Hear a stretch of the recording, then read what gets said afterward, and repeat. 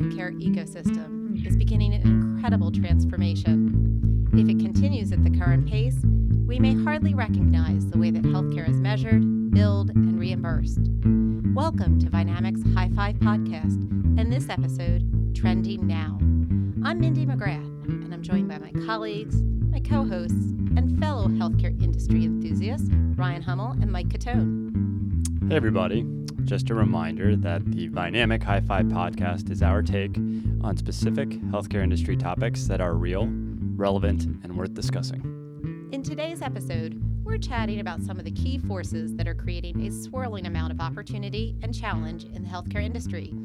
We'll break down some of the most interesting ones that are in play and which sectors could feel the most impact. And as always, stay tuned for the end of the show's parting thoughts. It's that thing that we've either read, heard, or seen that we'd like to share with you. So how is everyone doing today? We all ready to go? I'm ready to get into it. I feel like I'm having a pretty productive summer so far, and hopefully we can keep that going through the end of it. I agree. I'm a big fan of this topic, Mindy, so I'm excited to chat about it. Okay. And we have a great guest. Yeah, absolutely. We do have a great guest. So without further ado, why don't we just jump into the topic at hand? Sound good? Let's do it. Let's do it. So we're in the middle of just, I would say, tremendous movement in the healthcare industry, from policy, which we have seen kind of rolling out on a pretty frequent basis, to market dynamics. The ecosystem of the industry is evolving in reaction to many forces that it seems like are impacting all sectors, and they all seem to be evaluating and considering these forces as they start to advance their business strategies. So from things like a soaring healthcare bill to expanding the expectation of value to this new era of open information and really these major policy shifts, and these trends are both far-reaching and I think they're also resulting in swiftly changing market dynamics. So I thought it would be fun, guys, if we actually spent an episode taking a look at some of the forces that are emerging and really impacting the healthcare ecosystem and dive into what that impact on the industry as a whole may be, and then also talk about how some sectors might feel the heat on some of these forces, maybe a little more heavily earlier on than other sectors. When you look at like maybe 5 or 6 key forces or big forces that we're seeing in the marketplace right now, there are really a couple that stand out and feel like, I think when you think about them coming together, they're almost on a collision course, right, in a way that may really reshape the healthcare industry. So things like evolving benefit structures, consumerism. We've talked about this movement of the patient as a consumer and the centricity efforts that are going along with that. The emergence of new customers and new decision makers. And in the last 6 months, we are seeing some huge efforts from new entrants into the marketplace, such as Amazon, Berkshire Hathaway, and JP Morgan Chase, to new types of alignments and vertical integration, such as CVS making a bid to acquire Aetna and Dignity Health. So all of these emerging customers seem like one big trend that probably really stands out. And then we've also talked about the exponential growth of technology solutions and how we're seeing more and more of that entering into the marketplace. And Mindy, before we dive into these topics, I think we should discuss the emerging healthcare ecosystem. So the ecosystem we're talking about is really predicated on healthcare sectors are converging like they never really have before. Value chains are being integrated in ways that are blurring lines within the industry as organizations seek to harness opportunities to create value.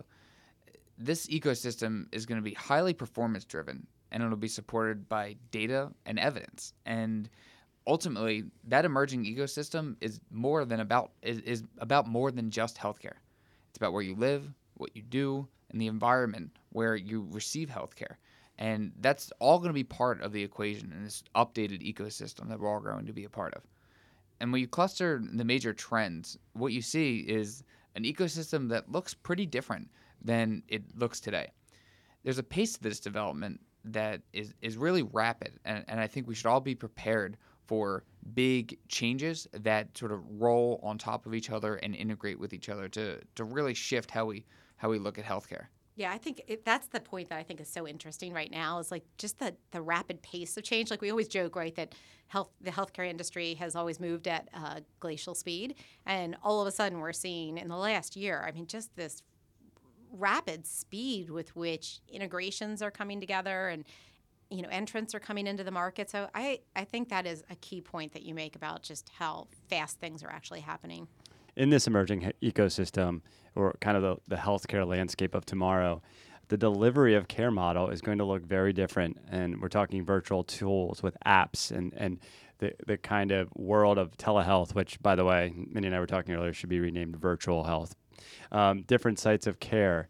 And we've already seen this decentralization of care delivery taking shape. It's going to happen even more in the future. And it is difficult to predict how much and how long it takes to realize a fully changed industry ecosystem. But these forces we are diving into, they represent the potential for creating seismic shifts, like I said, in the way that healthcare is conceived and delivered. The argument, right, to be made, or that we hear often, right, is that the system is too big, it's too complex, and quite frankly, it's just so self-insulated that these forces really can't have that much of an impact. But that's not what we're seeing, right, in the industry right now.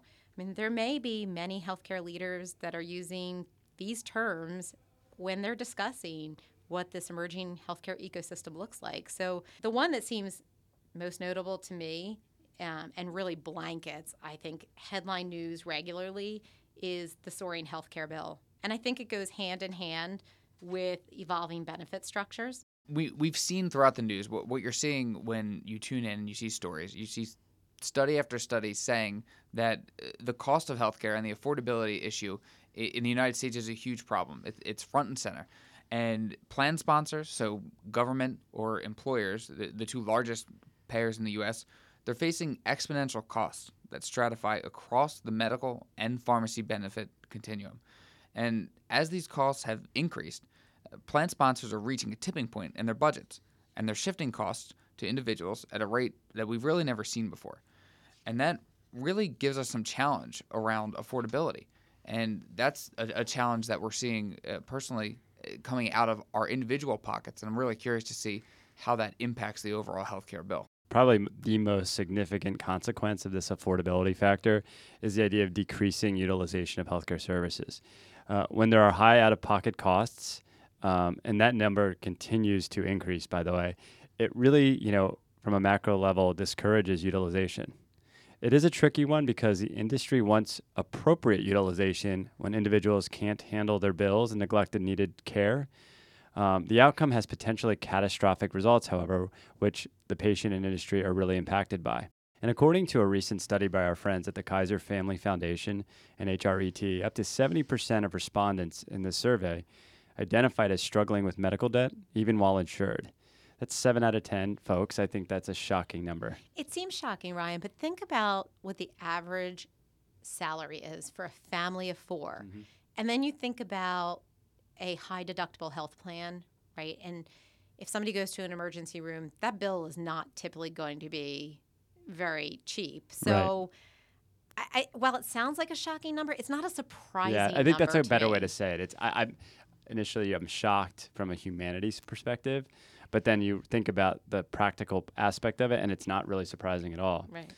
Consider the impact, though. If you are a provider or a physician and patients are struggling to pay the bills, it will probably result in either medical bankruptcy or potentially high bad debt write-offs at the hospital level. And I think probably more importantly, sicker patients due to the affordability issues. So providers are having to think creatively and strategically about the use of credit, payment plans, and alternative delivery of care solutions that offer affordable cost services. And for our friends in the life sciences world, the soaring healthcare bill trend creates a significant challenge in maintaining adherence and reducing abandonment at the point of fill. And from a health plan perspective, this force is being reflected in increased premiums, increased deductibles, co-insurance, and tiered formulary differentials that are creeping closer and closer together. One of the other things that we're seeing is that healthcare leaders are seeing that a soaring healthcare bill results in different behavior of patients. So last year, utilization decreased while spend actually increased, which means really in the short term, the response for most healthcare organizations when utilization goes down is that you're going to increase your price point to make up for that shortfall in volume. So it doesn't look like a sustainable strategy.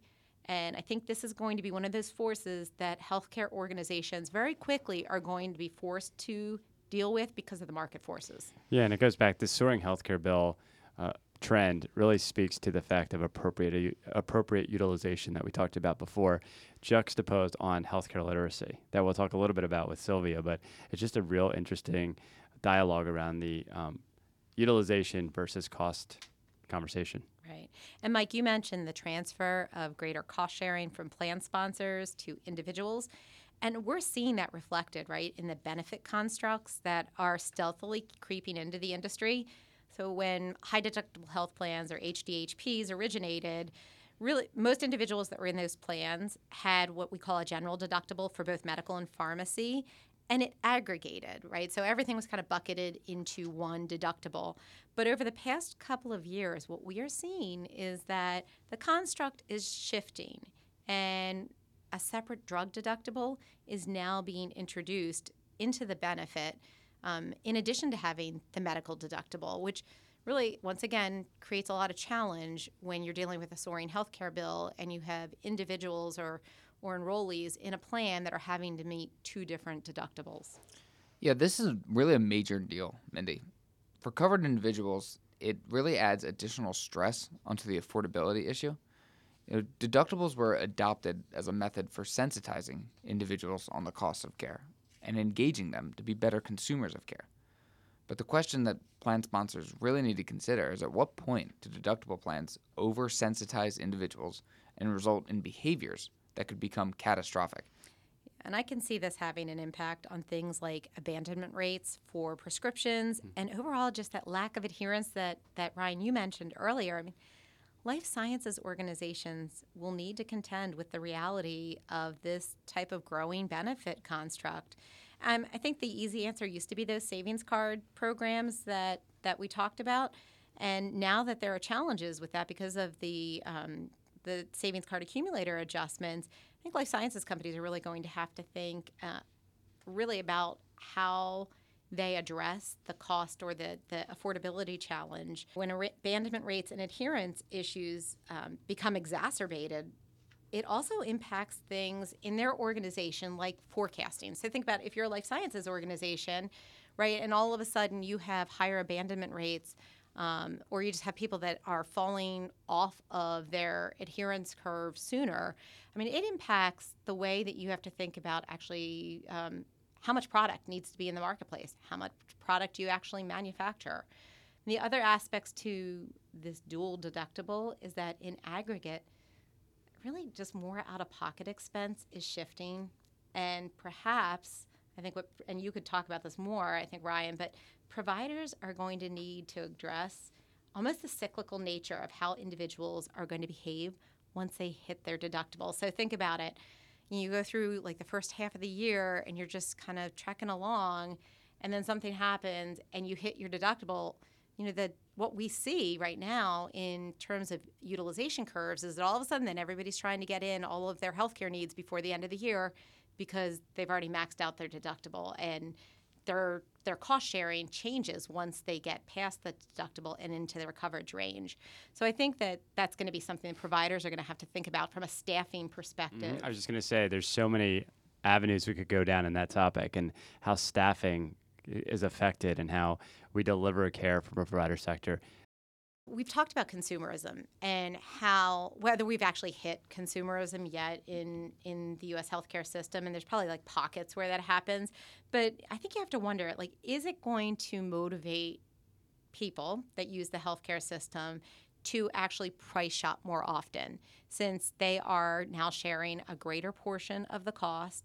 And although there have been some studies that suggest that price shopping is still not really a consistently used practice in the industry, you just have to wonder, like, to your point, when does a patient or somebody that acts like a consumer feel like they've reached a tipping point where they actually do need to shop around for what their services are? And I think the industry as a whole has tepidly begun to share elements of cost and price. So being a savvy consumer still takes a considerable amount of work. But I'm going to toss this out to you guys both. We've talked a lot about the soaring healthcare bill. We've talked about dual deductibles. Those are both trends I think are big trends. But what type of forces are you intrigued by, or what do you think are impacting some of the sectors that you're working in?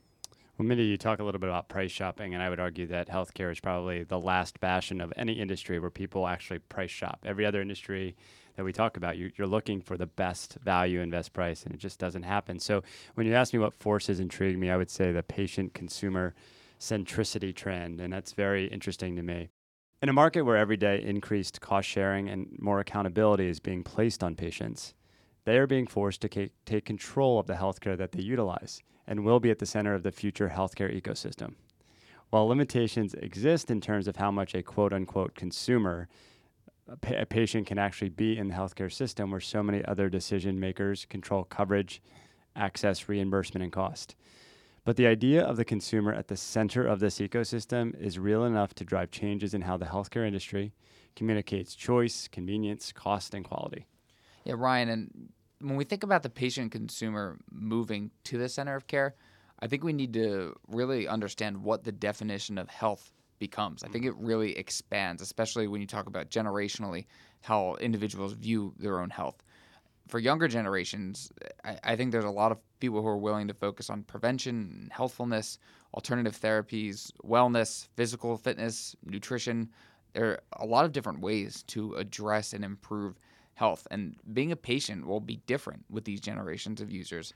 And healthcare organizations have to consider how that might change their services and their product models. With the advancement of technology, healthcare is rapidly becoming an extension of a consumer's online life.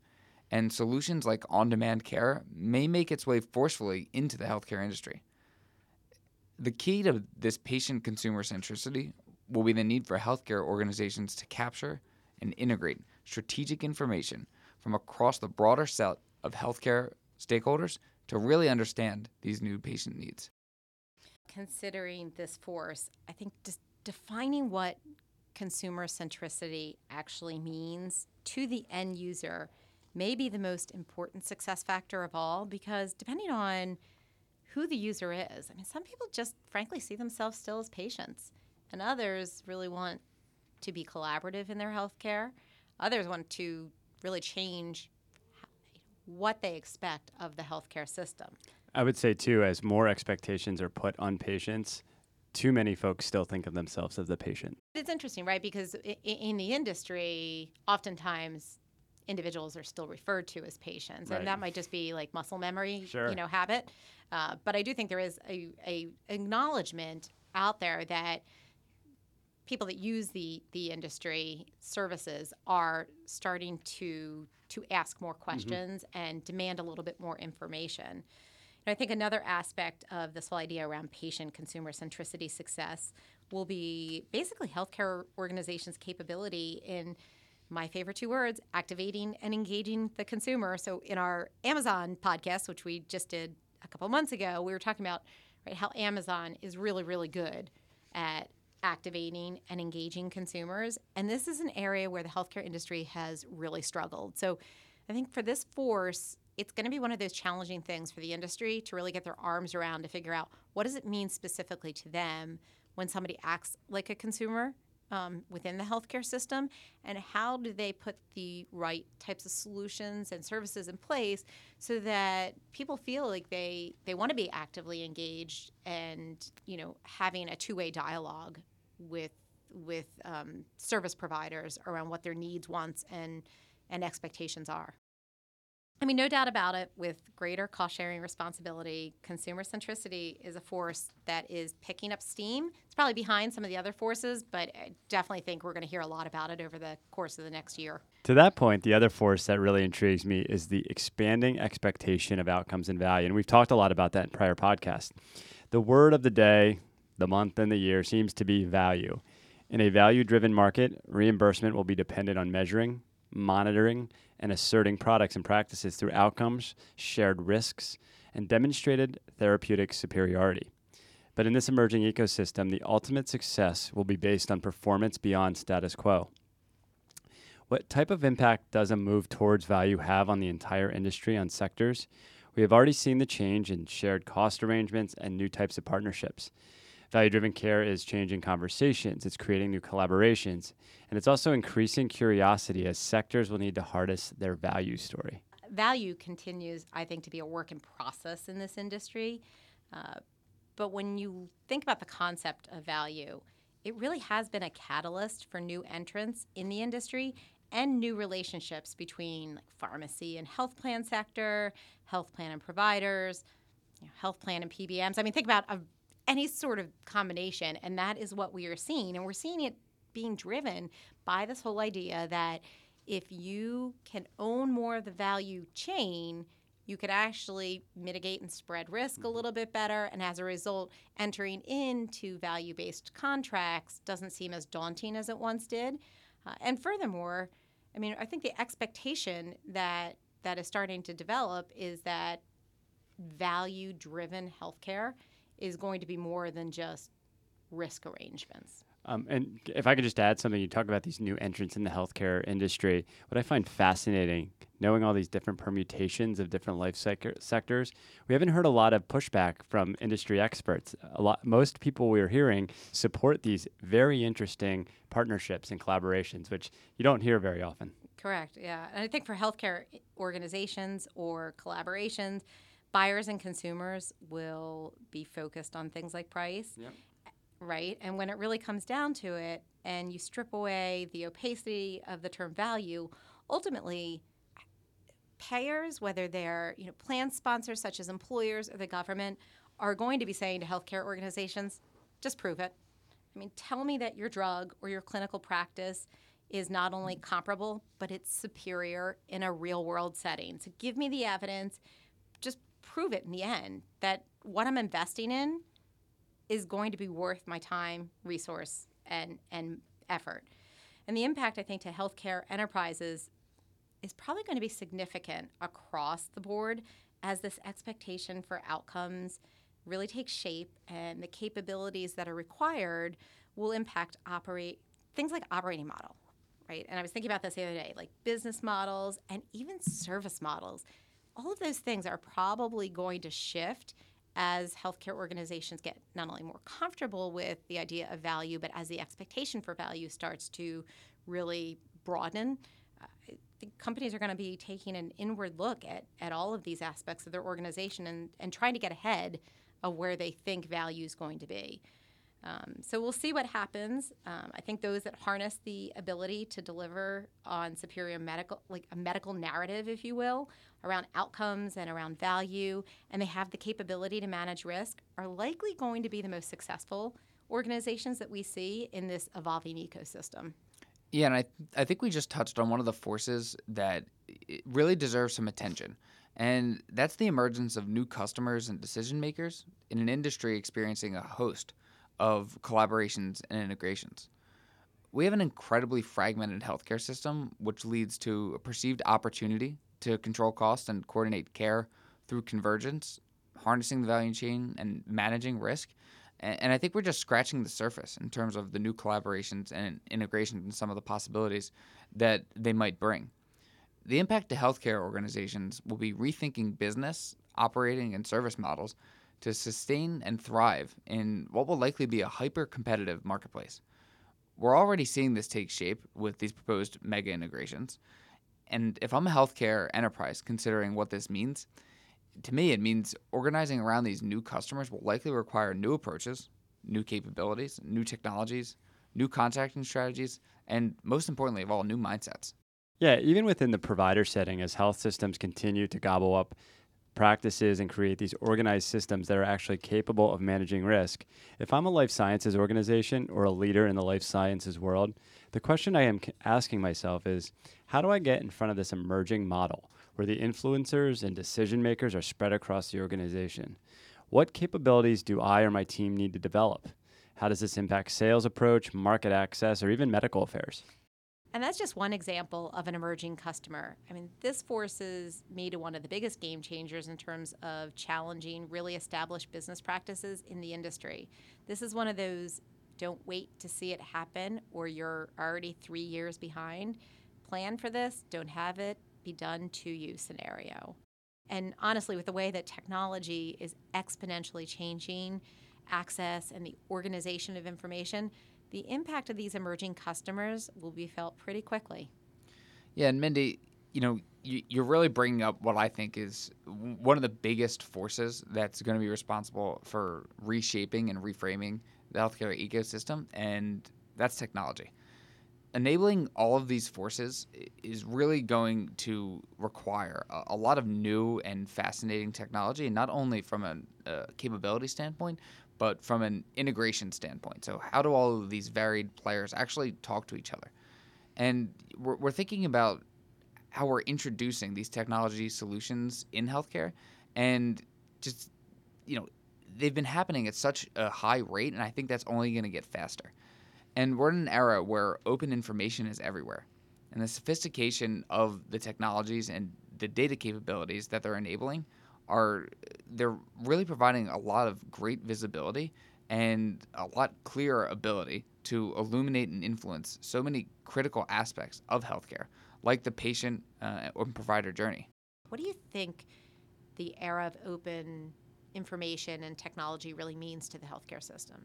So I think there are a few areas when we talk about technology that you can really hone in on. And the first is using technology to address the jobs that really need to be done within the industry.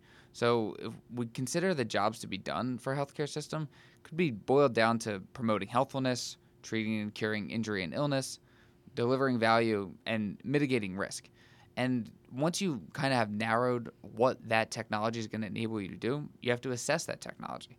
So what is the when and why of this technology? When is it going to be used? At what stage in the patient journey? How is it going to help guide the care or direct the care? And how is it going to help do things like mitigate risk?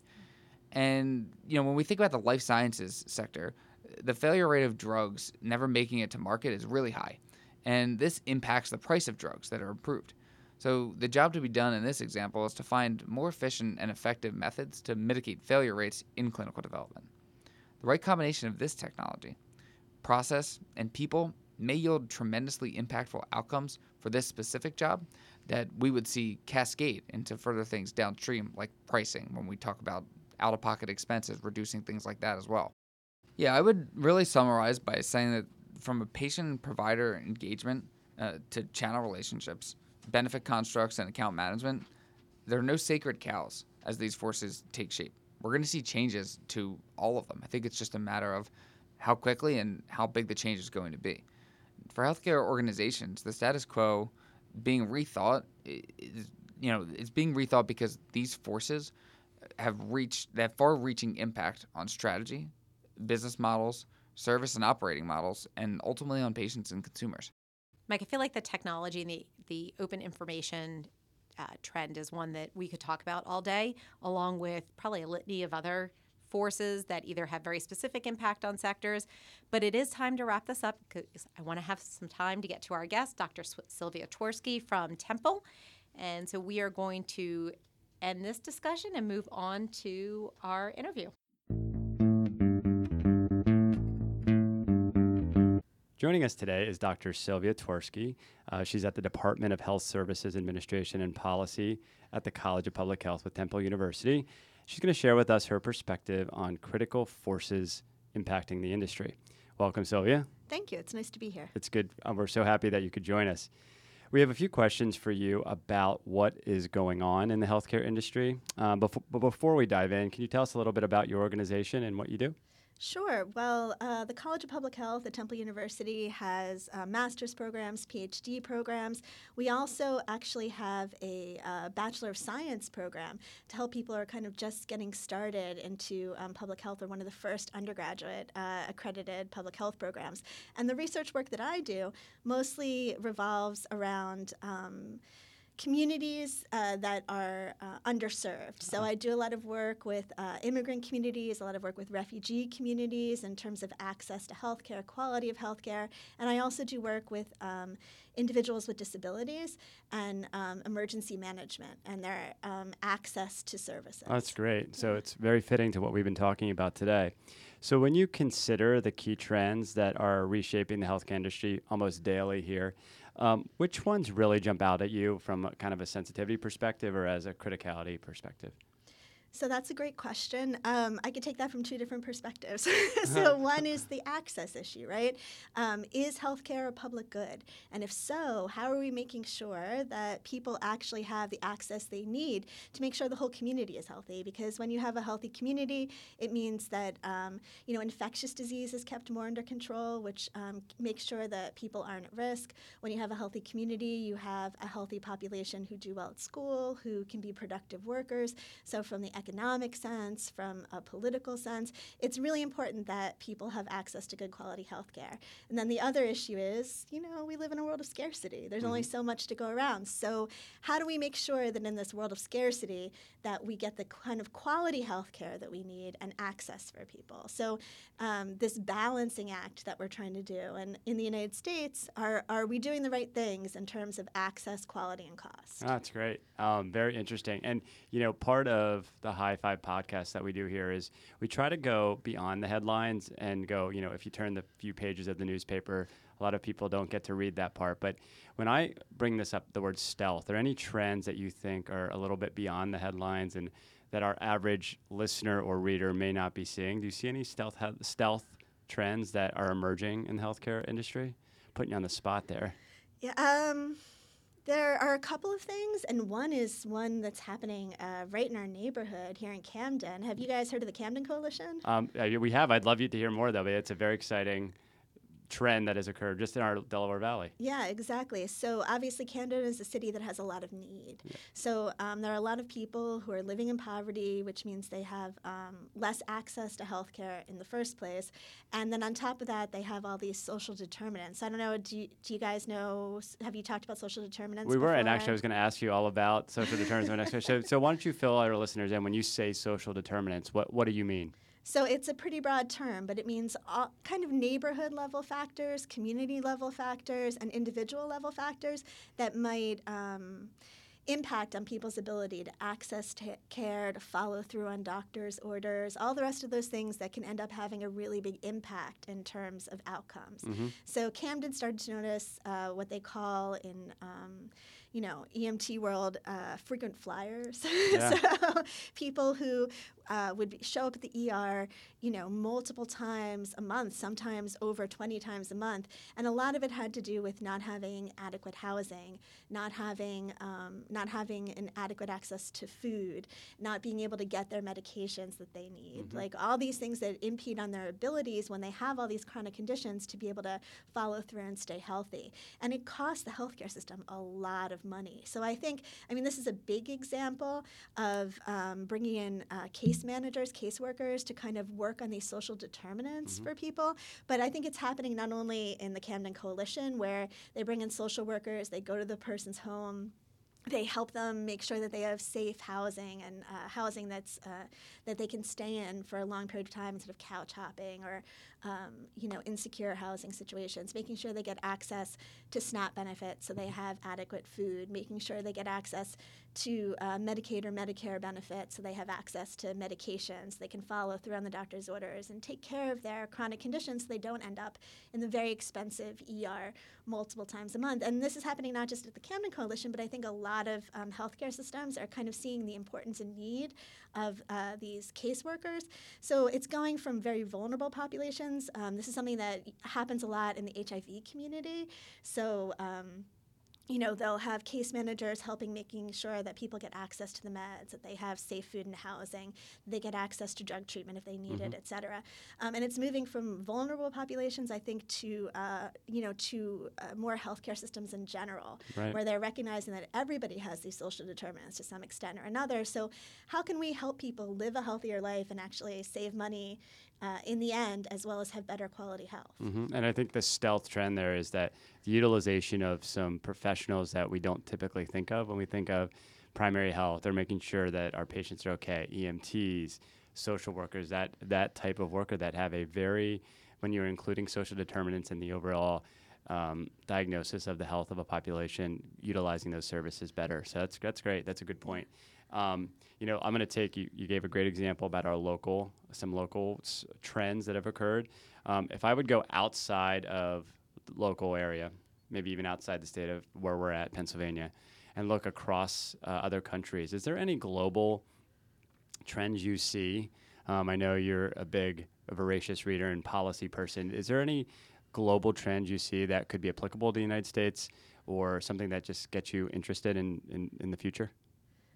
I think that other countries may be doing some things that we're just starting to think about and might not actually be super acceptable to the U.S. population yet. Right. I'm going to use the example of cost-benefit analysis, right? So cost-benefit analysis is something that is required in many countries in order to approve certain medications or certain procedures. So not only looking at health outcome, but looking at like what you're getting for the money that you're spending, because there could be 5 or 6 different options for treating a particular health outcome. So if you look at those 5 or 6 options, where are you really getting bang for your buck? And in the United States, people feel a little iffy about that. They don't want to think about cost when they think about health outcomes. But the truth is that because we're trying to provide services for a large range of people, we want to make sure that when we spend our money, we're spending our money wisely, not necessarily on the newest technology, but on the best technology. Yep. So it's definitely not a new trend. It's something that other countries have been doing for quite a while.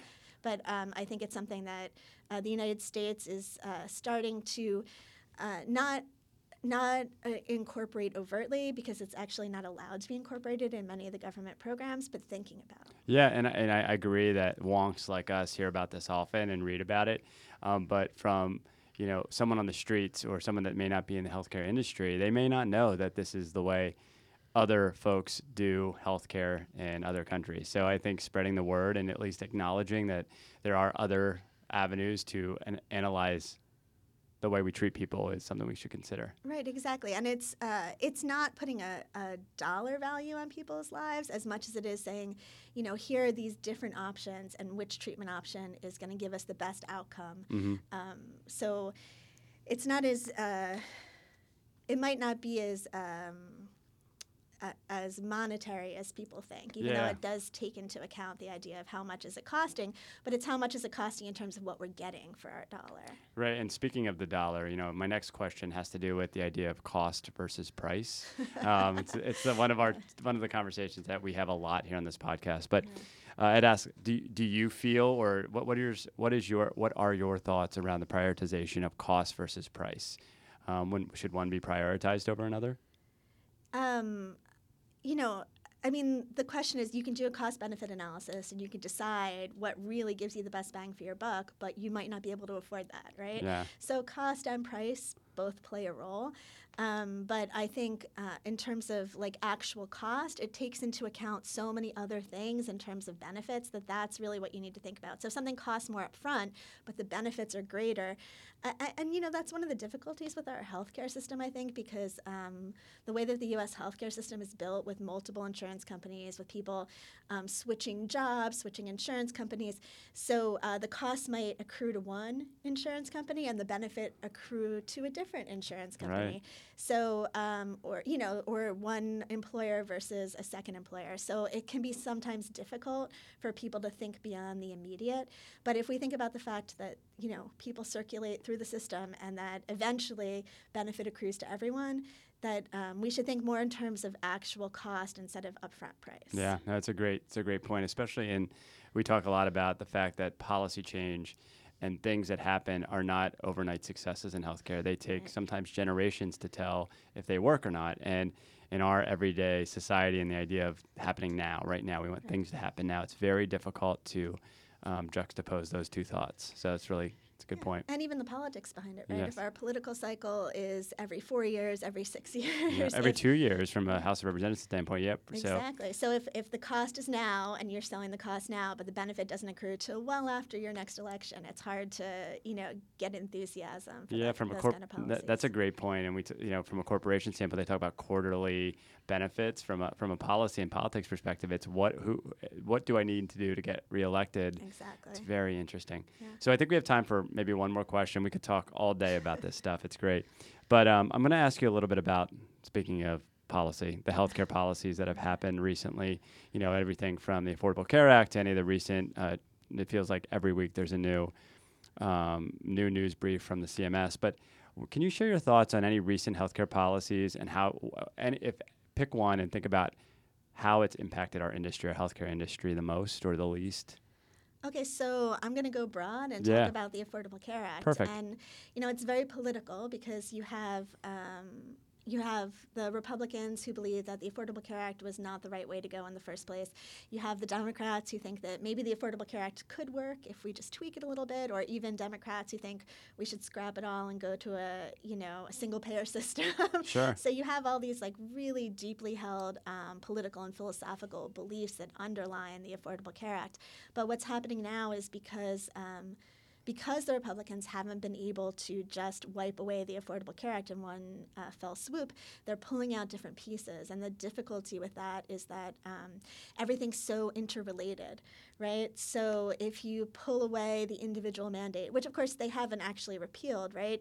It's still there, but it's not being enforced. So effectively it's repealed, even though it hasn't actually been repealed because there's no enforcement mechanism for it. So then what you have is people who might decide not to join the system until they get sick, which can have a negative impact on insurance companies. It can have a negative impact on hospitals. It can have a negative impact on a lot of different pieces of the healthcare industry. And then on top of that, you have this new movement to pull away, the protections for pre-existing conditions. Which makes sense when you look at it in terms of no individual mandate, Yeah. because what the health insurance companies are saying is if you're forcing us to take people who have pre-existing conditions, then we should have this big pool of healthy people To subsidize. to cross-subsidize that. So. But pulling that away, we already know that these high-risk insurance pools don't work. So the people that are going to end up hurting are the individuals who will lack access to health care and have multiple chronic conditions or very significant chronic conditions that require a really high cost to treat. The hospitals who may have to treat them for free because they don't have the money to pay for that. And then there's no more pool of money for uncompensated care coming through. So really hospitals are going to be the ones that are pinched in the middle because they're going to have to provide the care, and yet there's no funding available to kind of subsidize that care. It's a great point. And we already know the hospitals in the cross-sector world of healthcare are pinched enough these days. So to pinch them even more may be detrimental. Yeah, and that could affect access to care in multiple ways for populations that aren't affected by pre-existing conditions. Great. So. Well, thank you. We could talk all day about this, and we just might, just not on the air. But thank you for your time, Dr. Tursky. We really appreciate it. It was a pleasure to be. So as we wind down this episode, it is time for our parting thought. And Katone, do you want to kick us off? Sure. So my parting thought comes from a podcast, actually, that I was listening to. So I like recording them. I like listening to them as well. And it was a podcast by NPR called Planet Money. I'm sure a lot of you have heard about it or listened to it. And the podcast topic was about inventions that happen by chance. And they specifically spoke about the Enchroma glasses that are used to correct color blindness. And they went through an entire story sort of talking about the original inventor.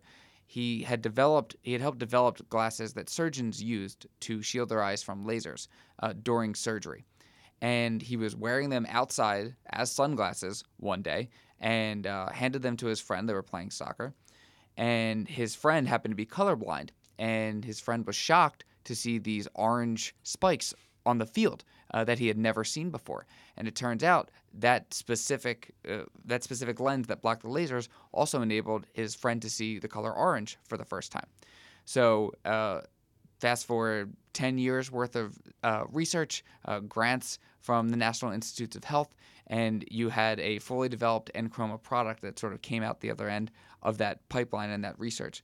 But the most interesting thing to me was during that podcast, they talked about sort of the ability of chance to create really great inventions. And they talked about how one way that you can increase the opportunity for serendipity is to increase diversity. So by working with and socializing with people who aren't exactly like you, you're going to get a lot of different perspectives. And I just thought that was a really interesting way to sort of, in order to catch lightning in a bottle and create an invention by chance, your best bet is to talk to people that you don't normally talk to and to work with people you don't normally work with. And you'll never really know what's going to come out of the other end. So that was just really interesting to me. That's fascinating. Yeah, it's a good one. Absolutely. Yeah, you picked a good one. Might be the best parting thought of the day. I know. Mine will pale in comparison. Okay, so my parting thought is based on an article from Kaiser Health News that was entitled When Credit Scores Become Casualties of Healthcare. So as we were discussing the evolution of the patient as a consumer, this article really just resonated as a reality that we often don't consider. While the medical bills are a leading source of personal bankruptcy in the United States, a far more common problem is this widespread damage that medical bills do to people's credit and the far-reaching consequences that it has when it comes to things like filling out mortgage applications or financial aid for school or financing an auto purchase. I mean, with the rise in high deductible health plans, this issue becomes more pressing for consumers who have greater share of costs. It was a thought-provoking article, so check it out if you have an opportunity. Another good one. I mentioned, this is Ryan, I'm going to give you my parting thought. I mentioned that mine pales in comparison. It's a little talk about vitamin D. So just a random thing that happened is I've had a lot of conversations recently about the idea of supplementing through vitamin D pills. And I've always taken a vitamin D supplement based on conversations in the past I've had with doctors. And I just had a conversation with a family member about getting tested, and this family member was very low on vitamin D, and it was prescribed. So just speaking of serendipity, I follow an app that amalgamates a bunch of healthcare articles all at once, and there was more than 3 articles just this week about vitamin D.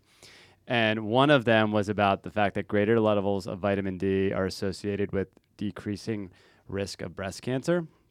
And then the other article that I wanted to mention was the importance of vitamin D in preventing colorectal cancer, which affects millions of people every day. And there was a study done by the Harvard Medical School, that just stated that in this clinical trial, patients that consumed or took vitamin D supplement had a greater risk of avoiding colon cancer later in life. So just, a fact that I thought was really interesting, and all of these confluent conversations I had, and it all landed on some scientific study that I thought I'd share with folks. This concludes today's High Five podcast, and we want to hear from you about this episode or other topics that may be on your mind. For additional conversation about the work that we are doing in the healthcare industry, or a deeper follow-up on how Vynamic may assist you with your business initiatives, please contact us at 267-930-4711 and share your message. And for links on anything that we spoke about today, visit this episode's podcast description. Until the next cast, have a great day.